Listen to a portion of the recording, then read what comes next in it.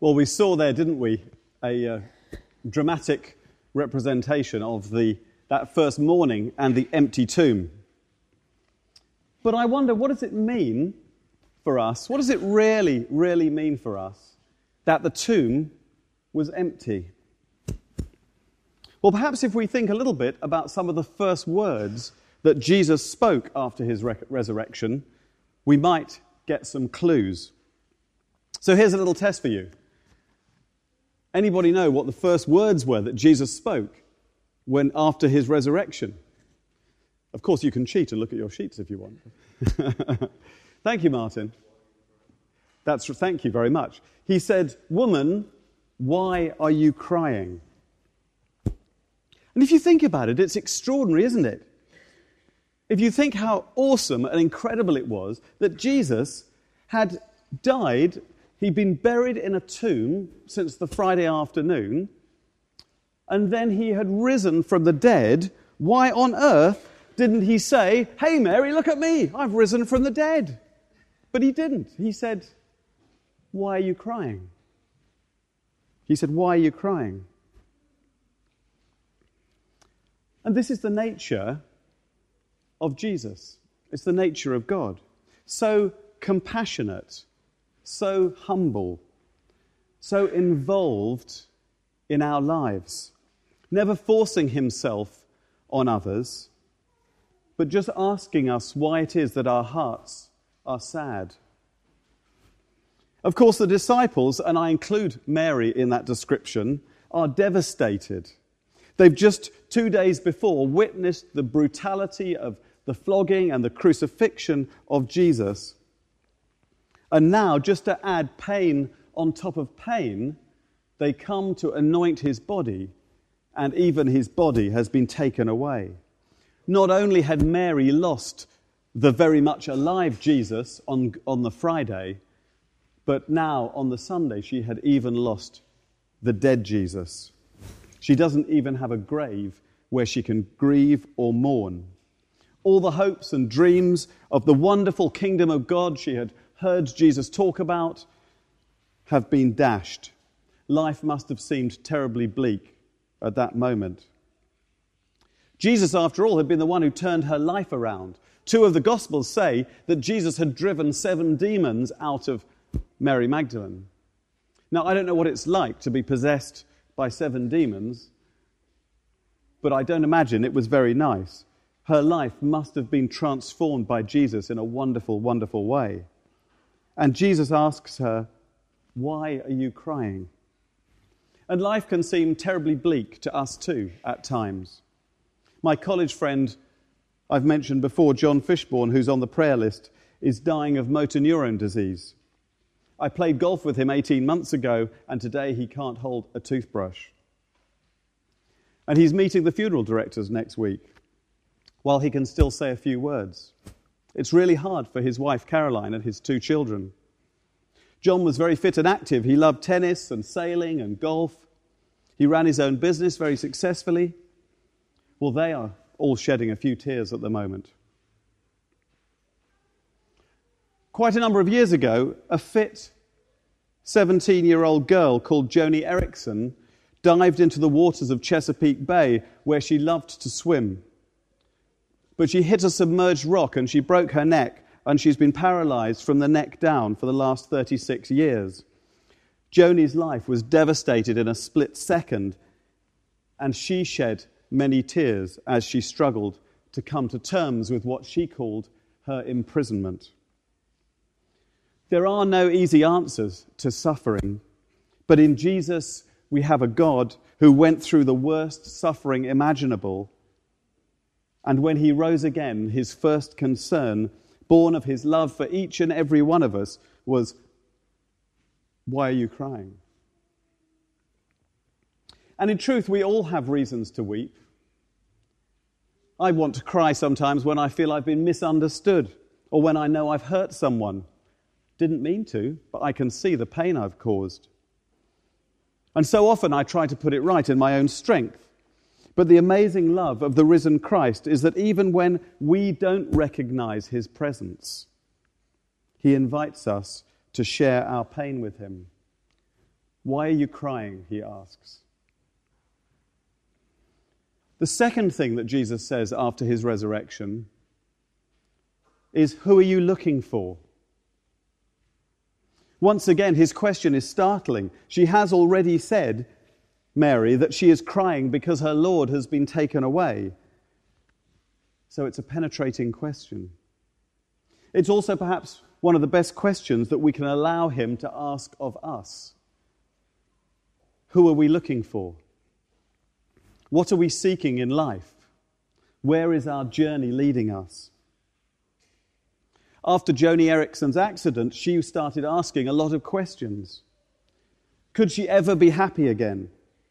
Could she ever be of use to anyone?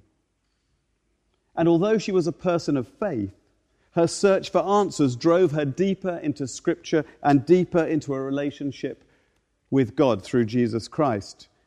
And she started to explore new possibilities. One was painting. She found that by holding a paintbrush in her teeth, with practice, she could produce beautiful pictures. One of the reasons we're planning to start an Alpha course later this year is to provide a place where people can come and ask those big questions of life. Who are we looking for? What are we looking for? What is the meaning of life if this life is not the end? And those are the kinds of questions that I was asking just 12 years ago. At that time, a bit like Mary, I suppose, I certainly didn't recognize the resurrected Jesus. I had been brought up as a child going to church, and I'd probably absorbed some of the Bible stories at Sunday school, but I did not have a clue how or where to look for Jesus. I didn't even know you could. I thought he was dead and gone, just like Mary did. But what I did find over time is that if we're serious about wanting answers, Jesus will reveal himself to us.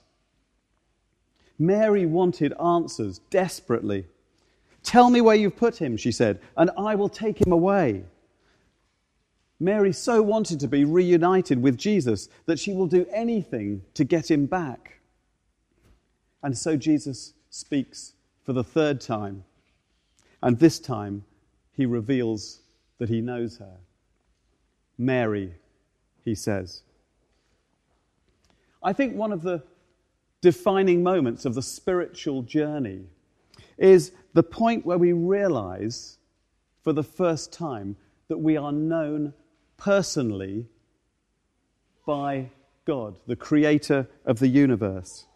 It changes everything.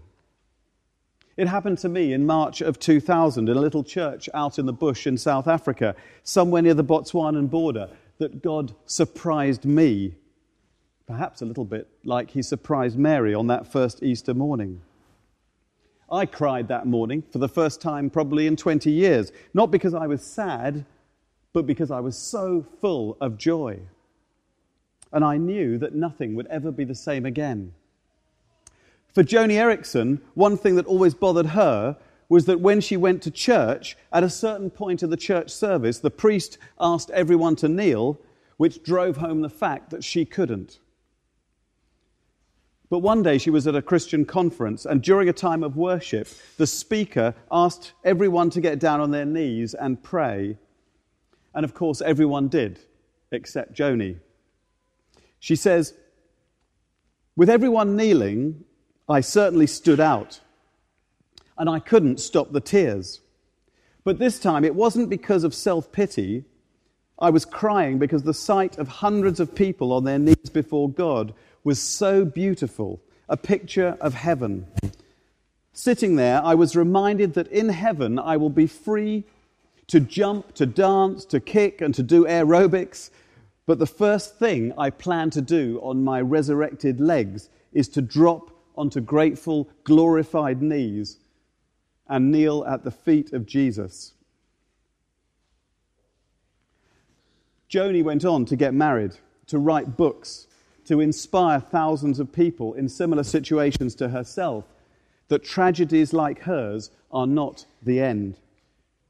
Just as the resurrected Jesus brought joy and hope into the hearts of the grief-stricken followers, so he brought joy and hope back into her life and through her story to countless others. Through her faith in Jesus, her life was resurrected just as surely as our Lord's was on that first Easter morning. And Jesus did just the same for Mary. In the extraordinary events of that morning, in his meeting with Mary near the tomb, he not only restored her hope, but through her, he forever lifted the standing of women in the eyes of the fledgling Christian community. Because after he spoke with Mary, he sent her to be the first witness of the resurrection. She has been called the apostle to the apostles. And it's one of the strongest reasons, actually, why we should believe in the gospel accounts. You see, in the culture of Jesus' day, the word of a woman was insufficient evidence to be believed. Women couldn't even testify in a court of law. That was the culture.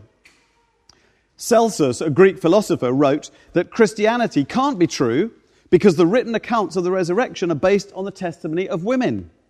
Somewhat politically incorrect in this day and age. But do you see what that means? What it means is that if the gospel writers were to make up these stories to get their movement off the ground, the very last thing in the world they would have done would have been to write these women into the positions of being the first eyewitnesses to Jesus' empty tomb. In terms of believability, it would have been suicidal. So the only possible reason for the presence of Mary and the other women in these accounts is that they really were there and they really did report what they saw. It's hard to imagine, isn't it, that so much could come out of a short conversation with Jesus. With 2 short questions and then calling her name, Jesus restores her faith, he puts hope back in her heart, he lifts the status of countless women for all time by her witness, and he provides us with the strongest reassurance of the truth of the resurrection accounts. Quite a conversation, wasn't it? And what about my friend John, who's dying of motor neuron disease? I can pray for him. I can pray for his healing. But perhaps the greatest prayer I can pray for him is that, like Mary in the garden by the tomb, he will recognize the risen Jesus coming alongside him, asking him who he is looking for and hearing him call his name. Because we know that because Jesus has risen, so will we. And in the end, we all die. And ultimate healing and resurrection comes only after we've passed from this life into the new heaven and earth. The great news of the Christian faith for us today is that we can look beyond the cross to the resurrection. And as we do, we can start to live those resurrection lives right now, here on earth, in 2012, with faith and with lives full of hope. Amen.